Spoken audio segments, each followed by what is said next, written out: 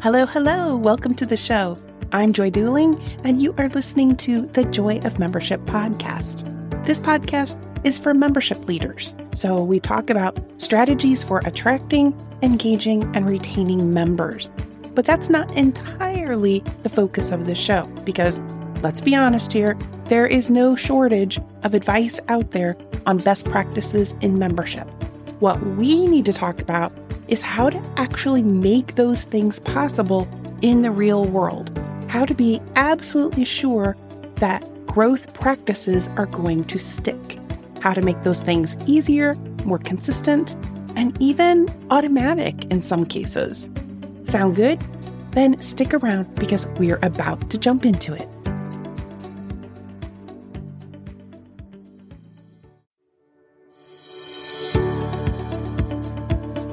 Hey there, Joy Dooling here, host of the Joy of Membership podcast.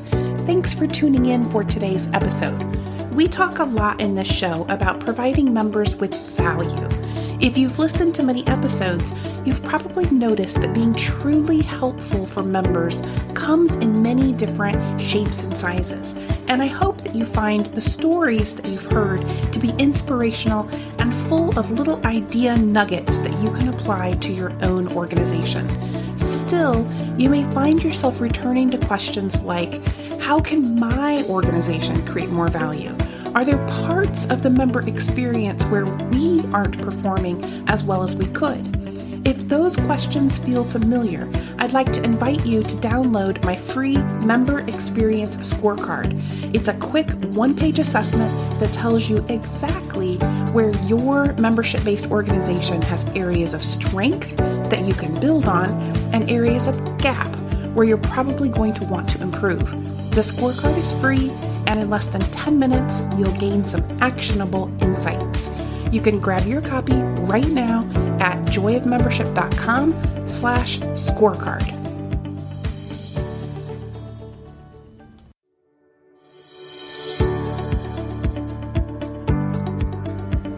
Have you ever heard the phrase sacred cow? In a business context, a sacred cow refers to an idea, custom, or belief that an organization resists questioning or criticizing. Sometimes holding on to such ideas without questioning them can hold an organization back from being able to create change that is necessary to survival. Today's guest is Dr. Stephan Meyer, who received his PhD last November for his research into sacred cows and organizational change. But he's actually been working on change-related projects in his career for more than 25 years. In a world now where every organization is trying to find a new path forward, it seemed like the perfect time for this conversation with Stephan. I hope you enjoy listening in. Hello, Stephan. Welcome to the Joy of Membership podcast. Hello, Joy. Nice to meet you. Okay, so I invited you here today because I saw that you have done some research on the concept of sacred cows in organizations. So why don't you start by telling the listeners kind of who you are and what you do? Yes, so originally I am a business psychologist. That's what I studied. And I started my career with a big consultancy company, Accenture. And I worked on big change projects. And I noticed over the years that there are at least two kinds of change. The majority of them is this slow step-by-step change, which I soon found very boring, and very often things didn't really change at all. And the other kind of change was this rather fast-paced change that I call radical change. And this seemed to offer the chance for a change for the better. So I tried to find out more about it. And I noticed there isn't much literature about it. There is even less scientific research about it. So I started doing that. So I've been doing change management projects for 25 years now, and most of the time on a self-employed basis. And Yeah, I started doing relatively late in my life. I started doing scientific research and writing a doctorate thesis about it. So what did I do for my research? I figured who would be the most knowledgeable persons of radical change? Probably people who do this several times in their lives, which are interim managers from my point of view. So I started interviewing some of them. And while I was doing that, I was having lunch with an American business friend. And he said, why don't you also talk to some people from America? I could give you some introduction. And I said, we have a deal. So I started interviewing American interim managers as well. And so I was already on my way to an international kind of research. And my supervising professor said, so you should also get a different perspective. You should talk to some business consultants.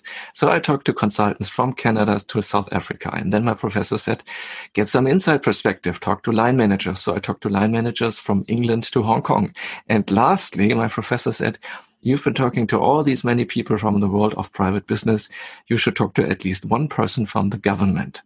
So it proved practical that I was doing this research at a university in England in the same city as is the headquarters of the British Secret Service. So I talked to one of them, and internally we call this the James Bond interview.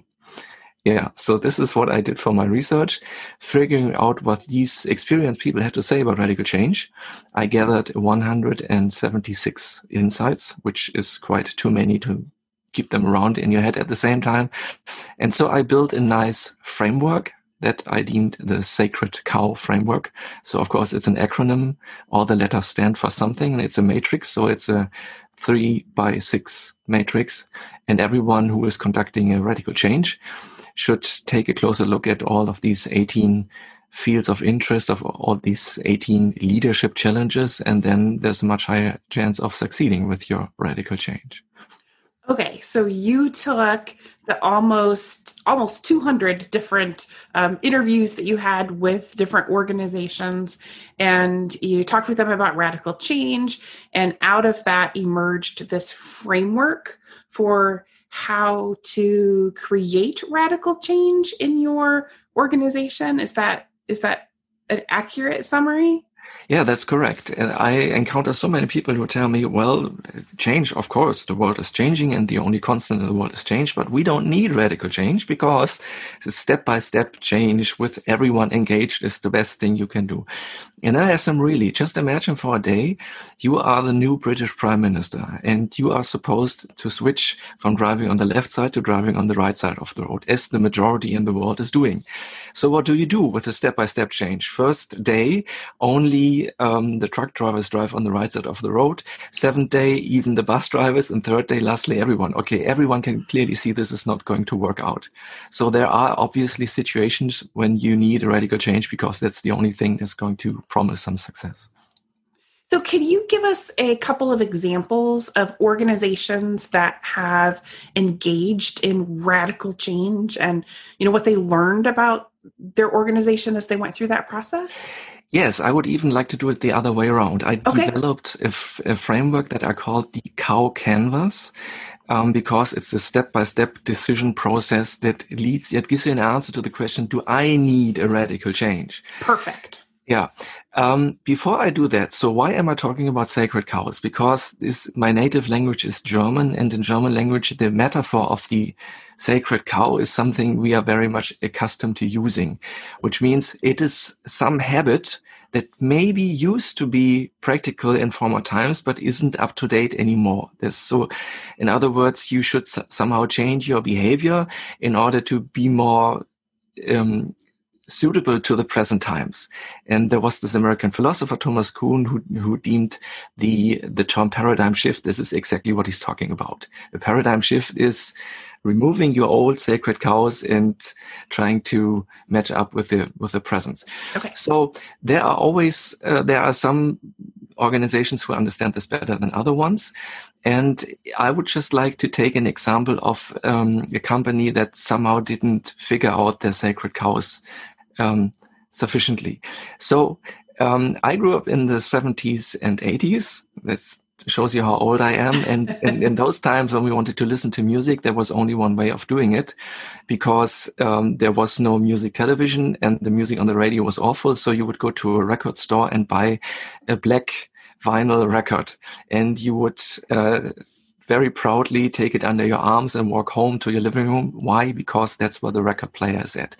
And in those times in Germany, there was one record player brand that was considered the leading brand, kind of the Mercedes of record players, that was called Dual. And you may wonder, so if Dual was this prestige brand, why aren't they around anymore today? For a simple reason, I say because they didn't take care of their sacred cows. So if I would lead them to this sacred cow canvas, we have these 6 steps. The first step is, what do your customers get? So when they buy something at the company Dual, what do they get? They get a record player. And the second step is, what is your sacred cow? The sacred cow is the belief you have. And if you would have asked the employees of the company Dual, what are you? What are you doing? They would say, oh, we are in the record player business. We build record players. This is what we do.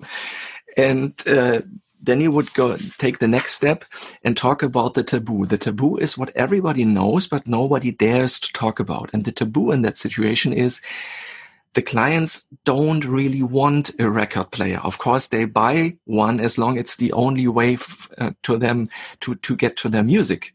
But if someday, somehow there would be a different way of getting to the music, like a more elegant way, a cheaper way, a faster way, a fancier way, a way that's considered more fashionable, they would take this different way to get into their music. And the next step would be the essence or the realiness, if you so want. So why at all? I mean, people buy record players because they want to listen to music, but why do they want to listen to music? What's the essence behind it? Music makes you feel good. At least that's how it happens. For me, I have my favorite tunes, and if I don't feel that good, I listen to them and feel better.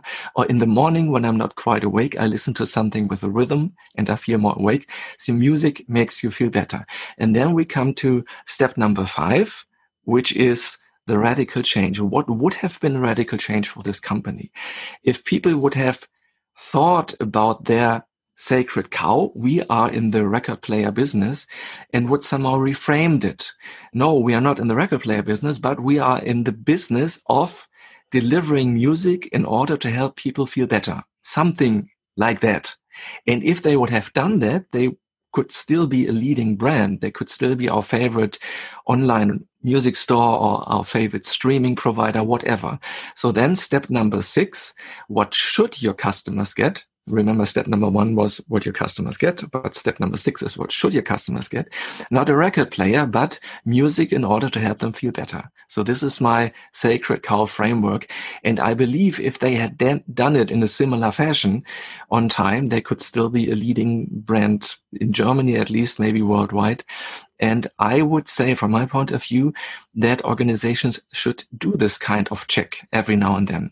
Because when I was doing the interviews for my research, I asked them many questions, of course, because it was a long-form interview. But the question that was most interesting for me was, does every organization need a radical change every now and then? And I would have loved if everyone would have given me the same answer, but it's science. So the scientific community is divided. One half of them said, yes, of course, every organization needs a radical change every now and then, like every few years, but preferably before the crisis hits you. That's what one half of the interviewee said. And the other half said, no, only under certain circumstances. So what are these circumstances? Governmental change, like your business model becomes illegal. Of course, that's always a good reason for change. Secondly, technological advances. So if your competitors look much more fashionable in the eye of the customer than you do because they have more modern approaches, then that's also a reason for radical change. And lastly is events of higher power, such as 9/11 or a pandemic or something like that. So in any way you look at it, either you believe you need a radical change anyhow, or you need a radical change only under certain circumstances, which may be present today. And in any way, you should take a closer look and make up your mind. Do I need a radical change? Does my organization need a radical change? A new way of thinking, a new up-to-date current way of looking at the world and solving problems. Well, this is really interesting because just yesterday I was having a conversation with an association leader, and she was talking about, some of the things that her association had been kind of slowly advancing toward and planning before the pandemic hit. I mean, they were looking at, how do we take our events virtual? How do we become more immersive? And they were taking this, slow, intentional planning conversation around that. And then the COVID-19 pandemic hit, and she said, it just feels like we immediately got outpaced by all of these organizations that just had to embrace the radical change because they were forced to. So, I mean, sometimes if you don't do the radical change, other organizations will fly right past you when they do. Yes, and it's always easy to say, well, the other need change, but we don't. And this, from my point of view, has very often to do with superstition. You won't believe how many people I talked during the last days who said, I believed that home office work is never going to work out. And I believed you couldn't work together on a virtual basis with some video conference.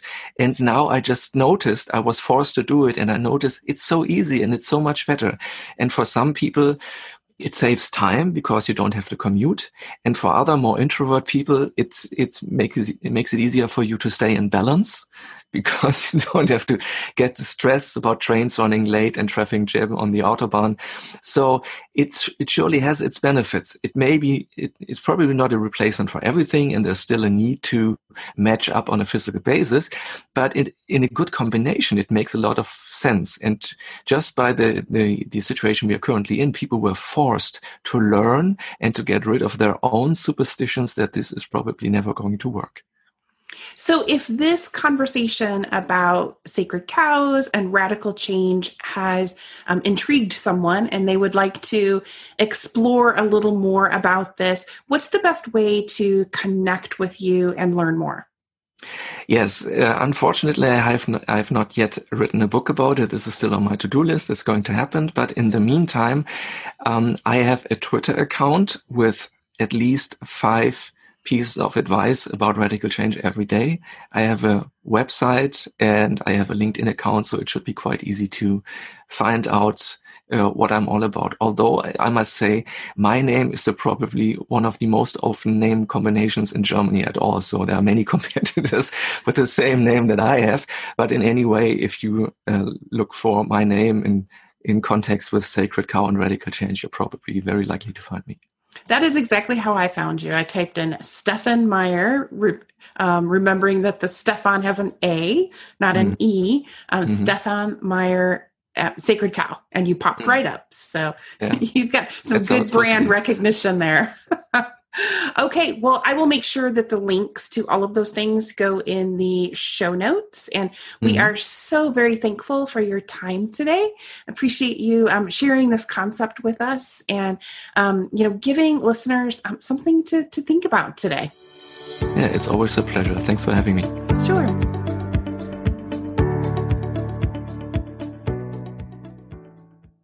Hey there, you made it all the way to the end. Bravo to you. I'm back in just one last time to remind you that there's a free 1-page PDF available over at the website that shows you more than 20 ways that technology could be supporting your efforts to attract, engage, and retain more members. It's actually broken down into the stages of the member journey, so you'll know exactly where each piece fits. And everything that's on that 1-pager can actually be automatically done for you with software that costs less than $1,000 per year. So if you haven't already grabbed it, you can get your copy at joyofmembership.com/tech. joyofmembership.com/tech. TECH. Have a great week, and I'll see you next time.